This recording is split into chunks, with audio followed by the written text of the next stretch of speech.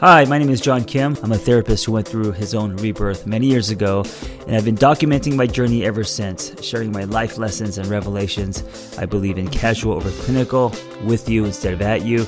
I come unrehearsed on purpose because self-help doesn't have to be so complicated. So if Marvel made a movie about therapists helping the world, this would be it. We have Coda Yoda, like a little action figure, Coda Yoda. We have a trauma llama. We have Miss Interdependent. And Tanya, I don't know what you would be. What's an attachment? Superhero name be? We need a superhero name.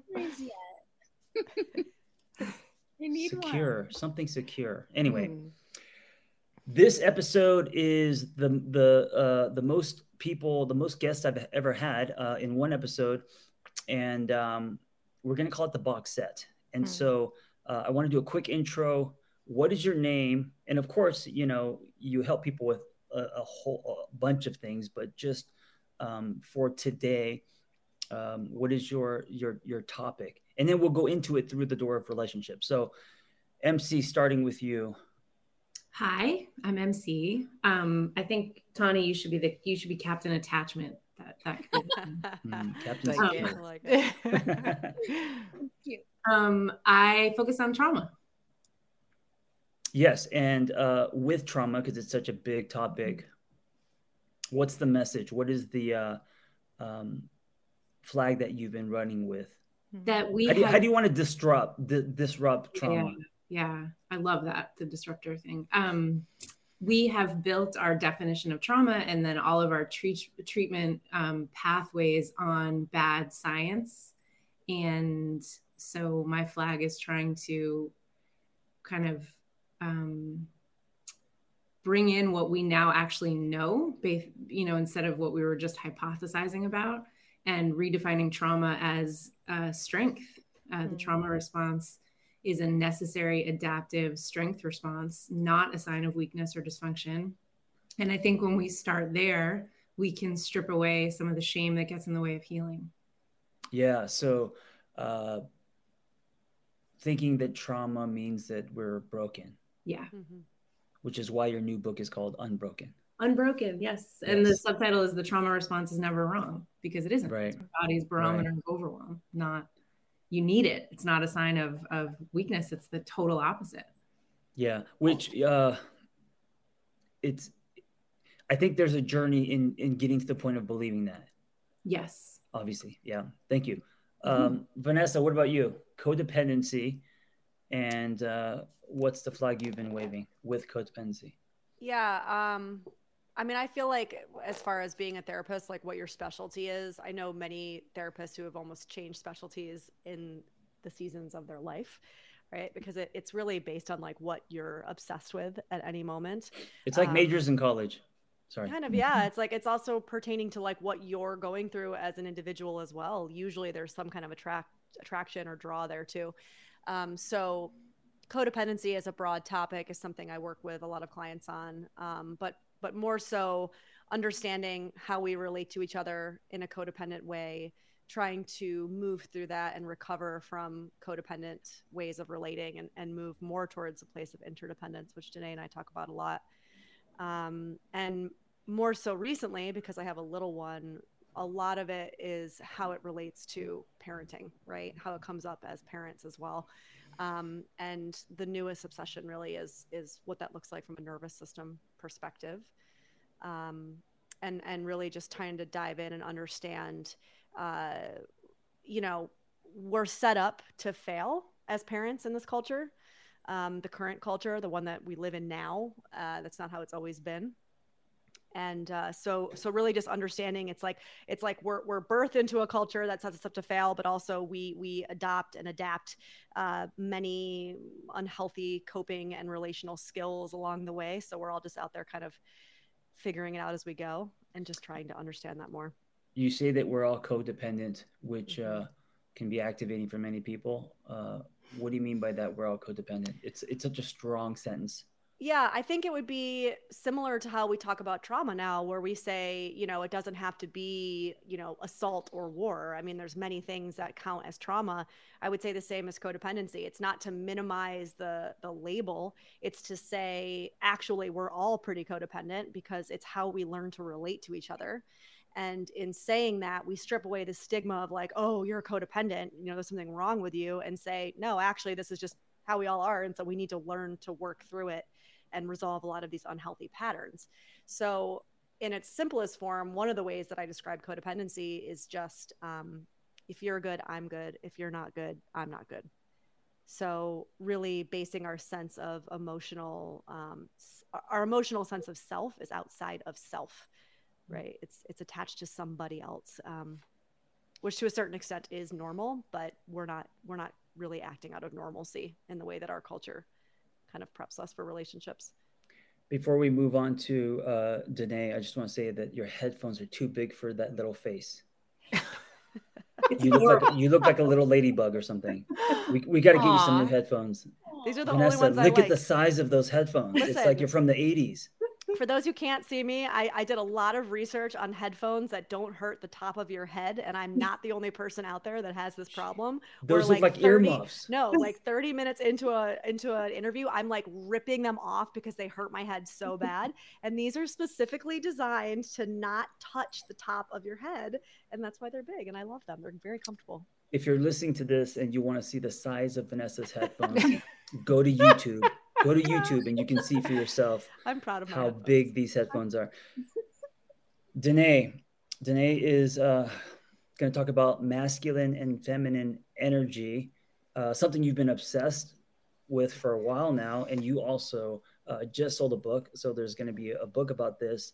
What's the flag you're waving? Why are you passionate about this topic?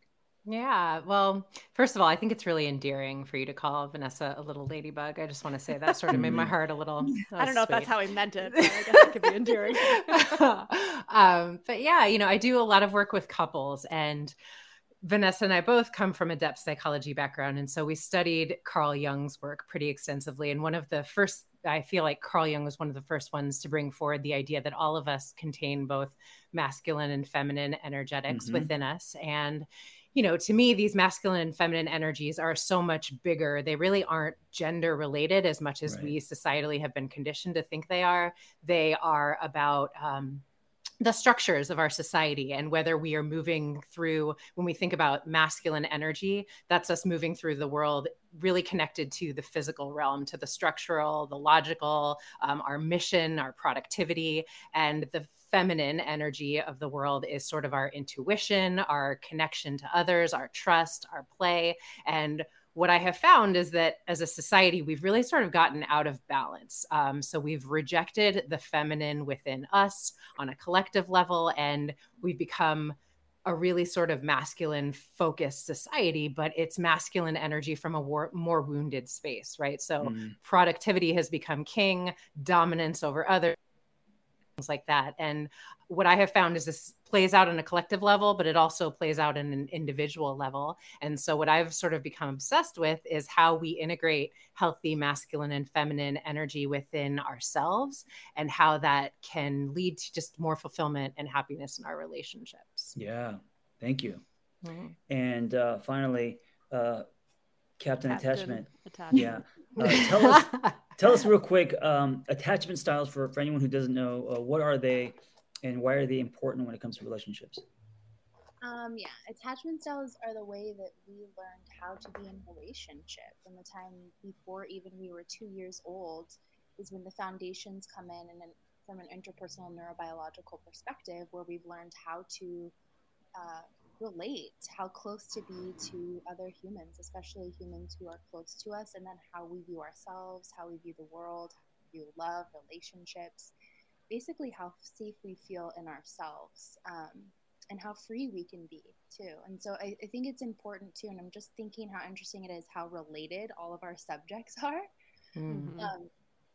I'm really obsessed with this because I feel like, well, I don't just feel, we're in this very domination-based culture, hierarchical, very one-up. And I see attachment as a framework that is one of those barriers to intimacy that Rumi talked about, but also, or to love, but also a blueprint to knowing how to be better connected. And not just between you and me, but also between me and the groups of people, right? Like from a societal perspective. And so I think if we can move towards more of a secure, connective environment, we can move away from harming each other so much. So I know there's many attachment styles, but just for this, the primary colors: anxiously attached, avoidantly attached, and securely attached. Or what are they? Is there 4? There's 4, yeah. And when you're a kiddo, it's different from what it's called as an adult. So I'll just say the ones that are generally talked about. Did you say kiddo? Yeah, I did. Okay, just wanted to make sure. So I don't think I've heard that. I haven't heard kiddo since the Fonz was saying it in Happy Days. Oh, well, okay. Sorry. Attachment, which is basically the Fonz. So. Got it. That's amazing. Okay. So there's anxious, avoidant, disorganized, and secure. Mm-hmm. And briefly each. Okay, so anxious is when you're more preoccupied with connection in order to feel safe. Avoidant is when you've learned that it's unsafe to be in connection, so you've become dismissive to intimacy. Disorganized is when there's been some amount of trauma or your parents really couldn't be there for you, or they had their own disorganization and trauma.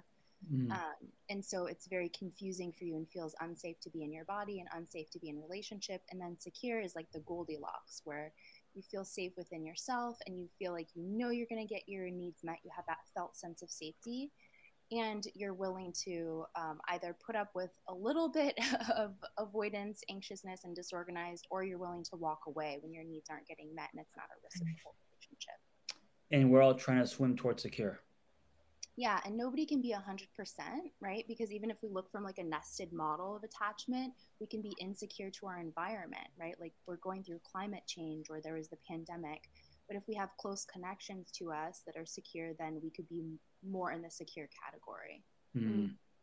I love that, and it's not just you. I guess you are all doing this, taking your topics, being able to go micro, whether we're talking about relationships, or pull back and see how collectively, so that's really cool. It's really powerful. I think, John, really quick, I want to say something about that. I think it's really important actually that people understand, whether therapist or coach, working within the collective is actually an important part of being a therapist, at least how Dene and I came up, right? Like our school's motto was actually tending the soul. And Jung believed that you actually, they went hand in hand. You couldn't just treat the individual, you had to treat the collective, and vice versa. So I think that's really important. When I've gotten a lot of pushback from people about being socially active or like having political stances, and it's like, well, you can't be in this world without also fearing for or worrying about or wanting to help the collective. So I just wanted to put that out there for people to kind of take in that that's very important for us. Dene and Vanessa got their masters in a beautiful school that overlooks the ocean by Santa Barbara. I got my master's at like the DeVry of therapy school in the Valley. It was very expensive. So I always get jealous when you guys get into these bigger conversations and, abstract and depth and all that. Because I didn't get that. Tony's background's in depth as well, actually. Yes, but I do believe in, the collective for sure, especially with just the stirring of the world these days. I can't, that's so striking. I did my master's at the New School, which is like gritty, 14th Street, New York. And like, speaking of the collective, I'm like, I want to talk just about that. What is it doing psychoanalysis in New York versus psychology in Santa Barbara? Interesting. Right. Because well, there's a reason why I moved here to do my master's, because this kind of program did not exist in New York. Right. Like it was impossible. I looked everywhere. I looked over the entire country, really. And there was really only 2 programs that were depth programs. And it was the one that I took, and then the one that the school that Taune went to. And for me, I didn't want to do that school only because I was already in New York City and I didn't want to go to SF. I was like, I need trees. But that's it though, MC. Like it's hard to find that in certain areas of the country, you know? And yeah, I think we're also sort of drawn to our people. Like when I first met John, I remember saying to Vanessa, he's such a depth psychologist. And I don't even know if he knows, but he speaks to the psychology of the soul in the way that he talks about psychology. And so I feel like we sort of find our people regardless of what our background is in terms of where we went to school. Agreed. Even though I went to school at in the porno capital of the world in the Valley here, there's depth to that. All right, MC, how does trauma show up in relationships? Why is it important? I'm trying so hard not to make like a dirty joke about depth. Make the dirty joke. It's okay. Porno. Sorry. Really Life is too short. Make the joke. Get the guacamole. Go ahead. How does trauma show up in relationships? So the book proposal that I'm working on right now is called Triggered, and it's about trauma dynamics in relationship. Because I think as we understand, Vanessa alluded to this idea before that trauma isn't just combat, sexual assault, plane crash kind of stuff. There is everyday trauma, and it's something that we all need to grapple with on some level, right? It's a spectrum, not like a black or white thing. And so when I work with couples, most of what we're doing is kind of unraveling ways that we trigger each other without knowing it. And it can actually implode the relationship unnecessarily. So a silly example that I always use is that, folks always come in and, I will say, okay, what's using Esther Perel's language, like what's a pain point for you all right now? And it's like the dishwasher. And sometimes there's bigger things, of course, but it strikes me sometimes by how sort of like small these things feel. It's the dishwasher, but it's not the dishwasher, right? It's what's underneath the dishwasher, like the plumbing of the relationship, so to speak. And it's what the dishwasher means. So like you don't empty the dishwasher, and that pisses me off. And so we fight about the dishwasher and we stay on the surface and how dare you? And I can't believe you. And then it's you're nagging me and it's just the dishwasher. But we're not getting to the core there, which is that when you don't empty the dishwasher, you don't regard me. What's important to me isn't important to you. I'm alone. And then it's like, what's happening is that the dishwasher is pushing on this really deep bruise of something from before, childhood, abandonment, feeling abandoned and unseen, feeling neglected, feeling not cared for or regarded, all this stuff. And so if we can untangle all of that and change how we have conflict, then we can actually have conflict that's healthy. So it comes up, I think, in really subterranean ways that don't look like trauma. And you have to do some kind of investigatory work to figure out like, what's really going on here, Yeah, it's what I call subtext, right? What is happening underneath? Exactly. And this is this is sometimes the catalyst for a lot of fights.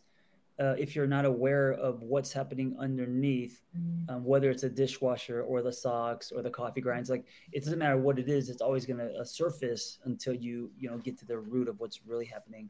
And then there's the work of like legitimizing that whatever that wound is real and valid. And let's bring that, into the light and talk about that so that you can heal it so that it doesn't keep getting enacted in your relationship. Yeah. So yeah, that's a huge piece.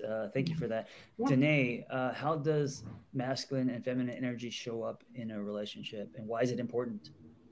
Yeah, to me, the work of integrating our masculine and feminine is really that we become aware that it is our job to do some of the things that I feel like we are putting a lot of the responsibility on our partners to do, which is, being our masculine energy, our own fierce protector with our own sense of mission in this life and what we came here for. And then also my own sacred nurturer, my own source and connection to something bigger than myself, right? And if I do those things for myself a little bit more, if I really tap into the work of making myself a little bit more whole. And that's a practice. As Taune was saying about like a secure attachment, we're never going to be in an arrival state. That's the work of our lifetime.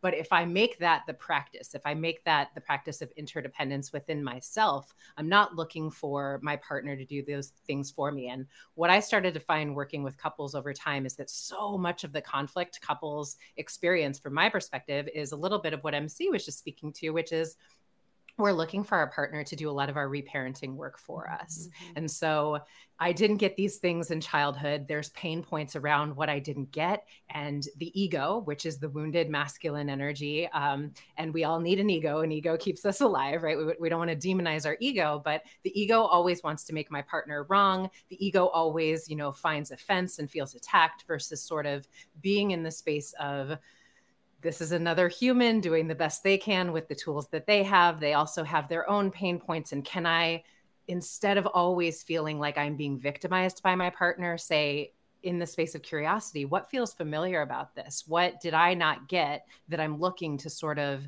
bring my partner into doing for me? And it's not that our partners don't and won't, and, certainly should support us in that work. But I find a lot of times we are almost obsessed with the fact that my partner should be my parent.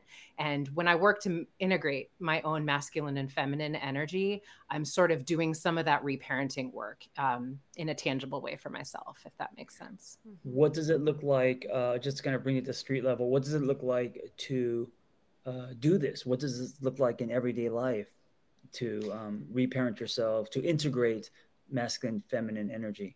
Yeah. So, let's stay with the example that MC was giving with the dishwasher, right? Like, yeah. So it's like, what feels historic about this, right? Like, what is the sense of abandonment I'm feeling when my partner doesn't empty the dishwasher?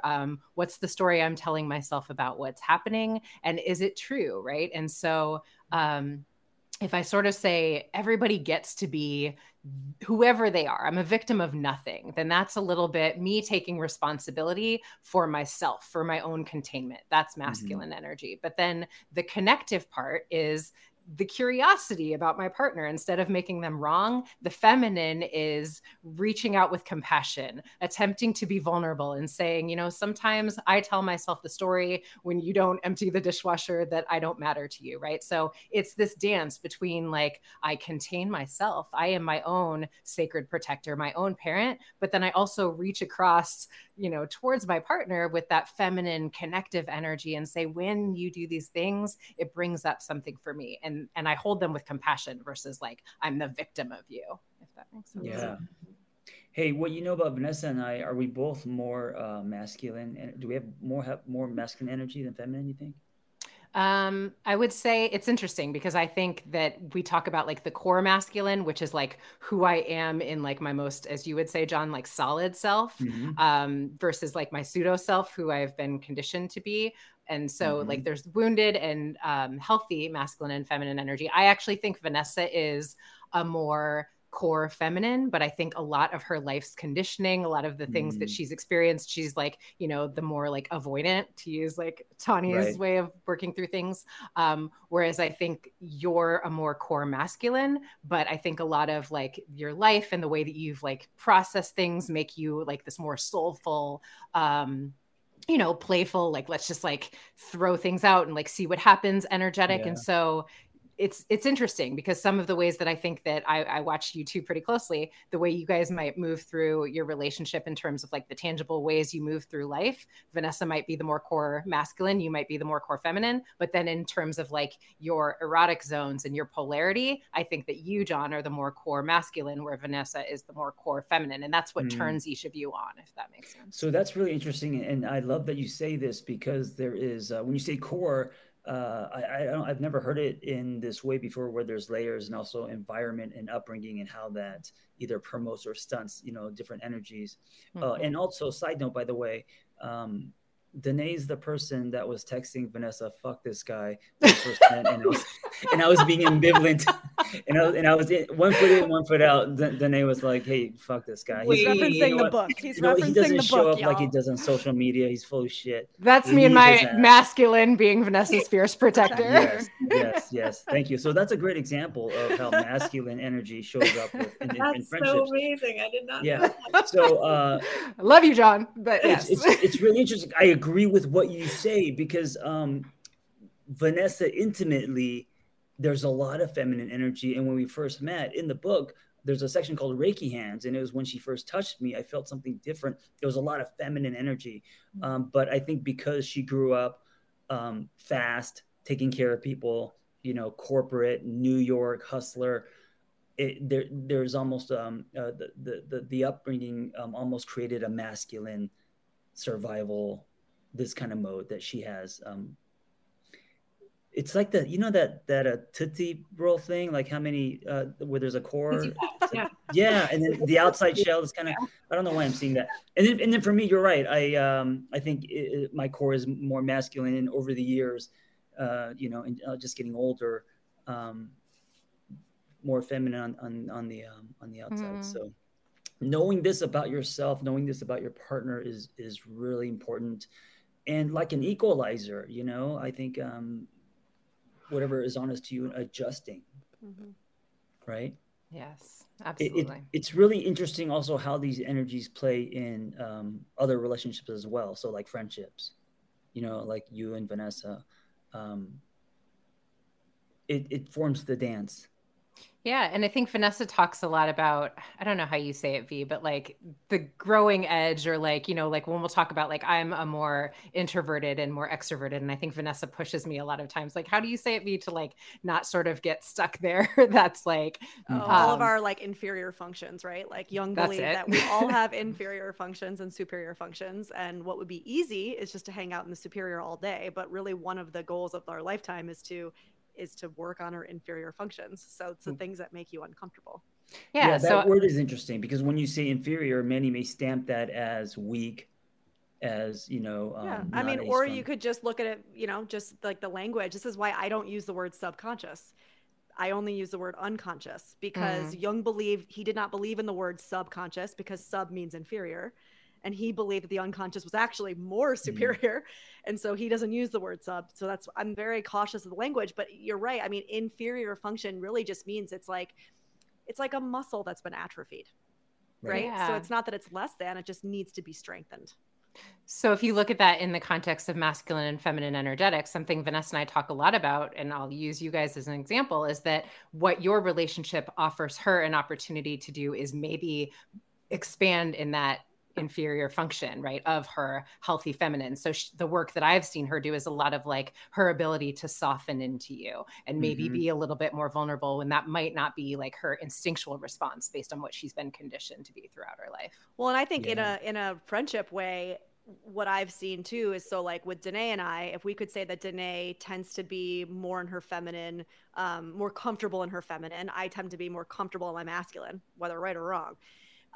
The times I have experienced our relationship to be the most healing have been the times where I have felt safe enough to soften into my feminine with her and in our relationship.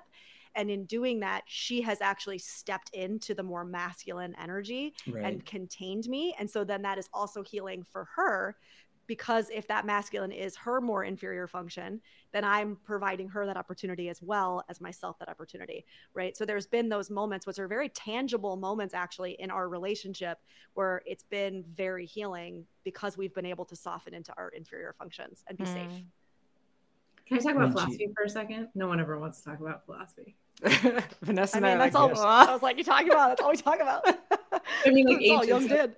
I love this idea that like to be healed is to be able to access both. And in the allegory, or not the allegory, in the dialogue, the Phaedrus, which is the great dialogue about love, Socrates gives this speech about the chariot and the two horses.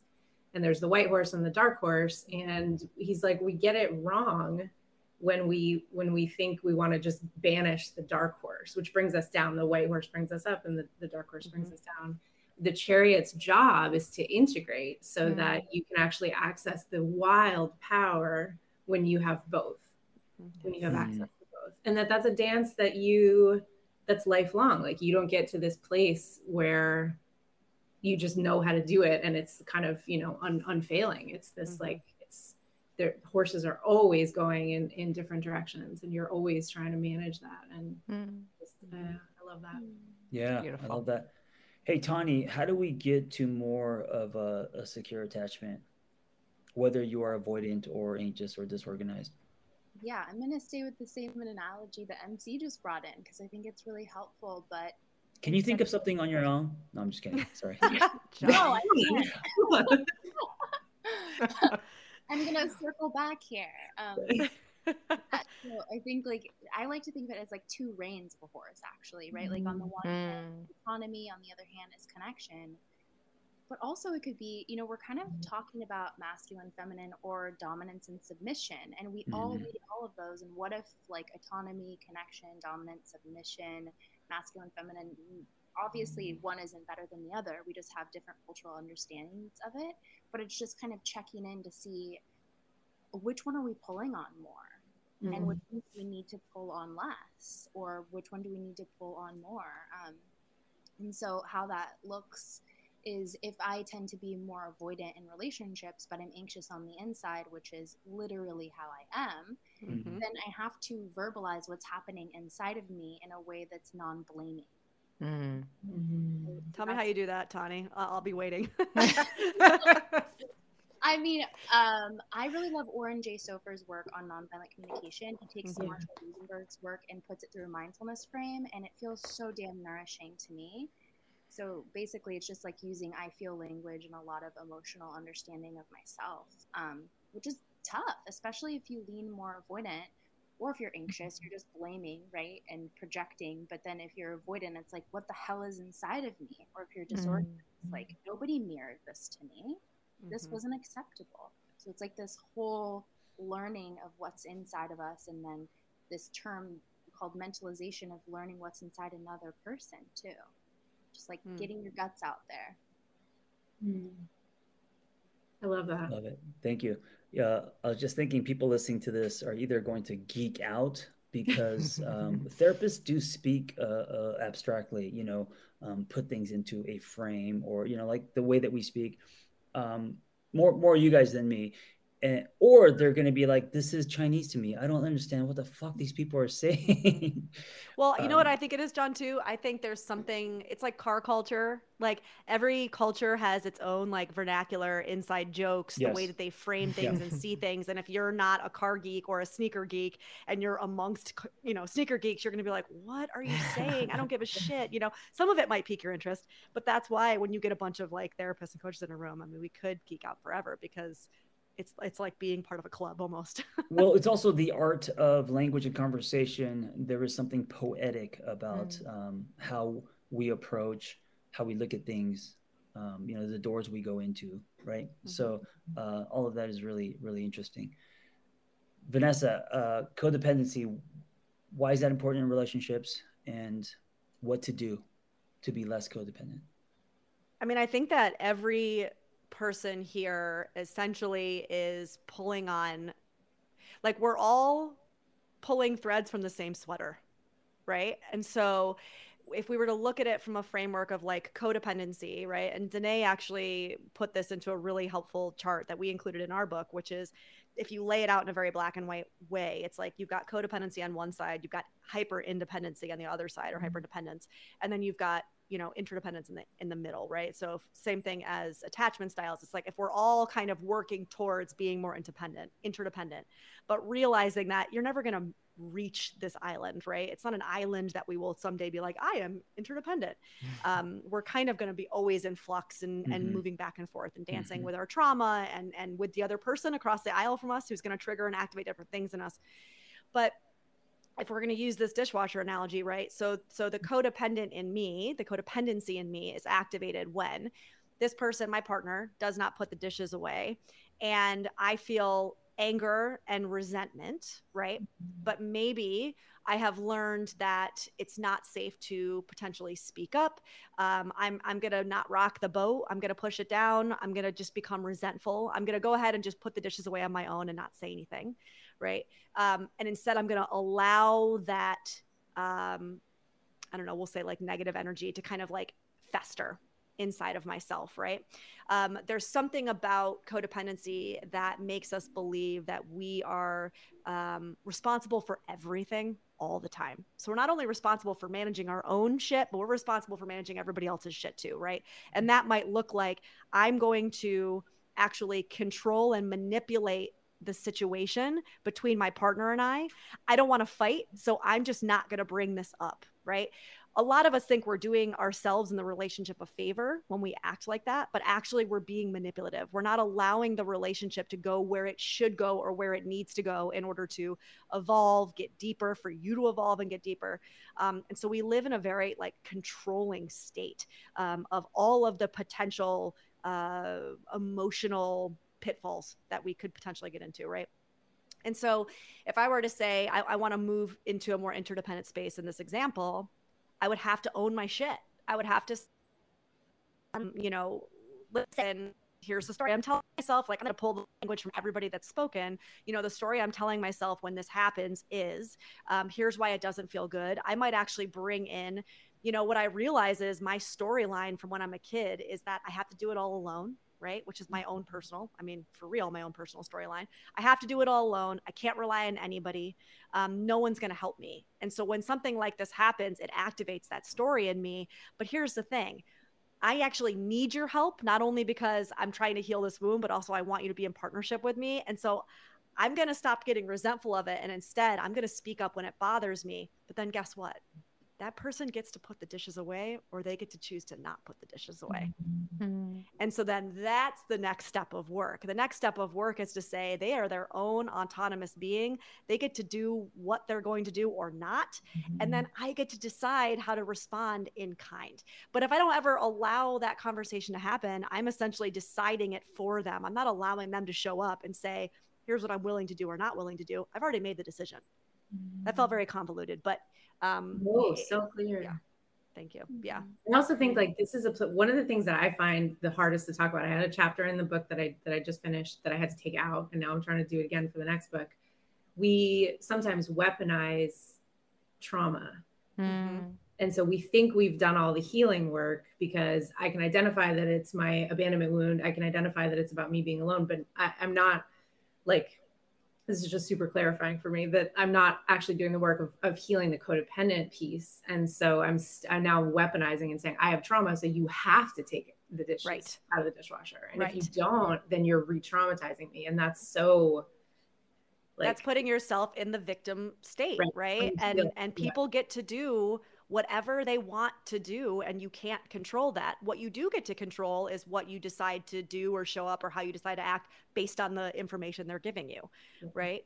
And sometimes, unfortunately, that might look like saying, dishes seem silly, but it's like, maybe that's a theme, right? Of this person maybe not supporting you or doing their 50% in the household or whatever. You get to decide, and, I don't want to actually be part of this partnership. And that's really hard for some people to hear, but if that's your choice to make, you get to have that power. But that power only comes from stepping out of the victim state, right? Like nothing is happening to you. You're a willing participant in this as much as they are. I want to stop here because people in this room have clients in private practices and they have sessions you have to get to. But this first episode, because we didn't even get to questions, I've got a shit ton of questions from, Instagram that I want to answer. So maybe this could be more of us pulling the slingshot back, and then we'll release it, and then, let it fly and do maybe a series with everyone here. But this one would be called It's Not About the Dishes, and it's the box set series. And I had this thought, because Taune, I know that you also want to write a book, or maybe you are already writing a book. But speaking of the box set, if we could convince our publishers that all of our books are sold at least as an option together as like a box set. You know what I'm saying? Like wouldn't that be amazing? It would and be. So, instead of $20 each, you buy all 5 as a box set, and it's cheaper, but then you get trauma, attachment, codependency, whatever, all these different topics and different voices. Anyway, just an idea. I love it. Love it. More ideas than I can execute. Everyone, thank you for listening. Be well, and we will be back. Conversation and also answer. Hey, if you have a passion for helping others and you want to create a more meaningful career or add to your current skill set, it's time to become a life coach with Lumia. When I became a life coach many years ago, there wasn't anything like this. So I developed this program alongside with Noel Cordeau, Lumia Coach Training. And it's amazing. It's 100% live and online, meaningful, evidence-based education, real people, real community, ICF accredited too, with 20 diverse instructors and a thriving alumni community. Go to theangrytherapist.com and click on Become a Coach and explore Lumia Coach Training. I'll see you in class.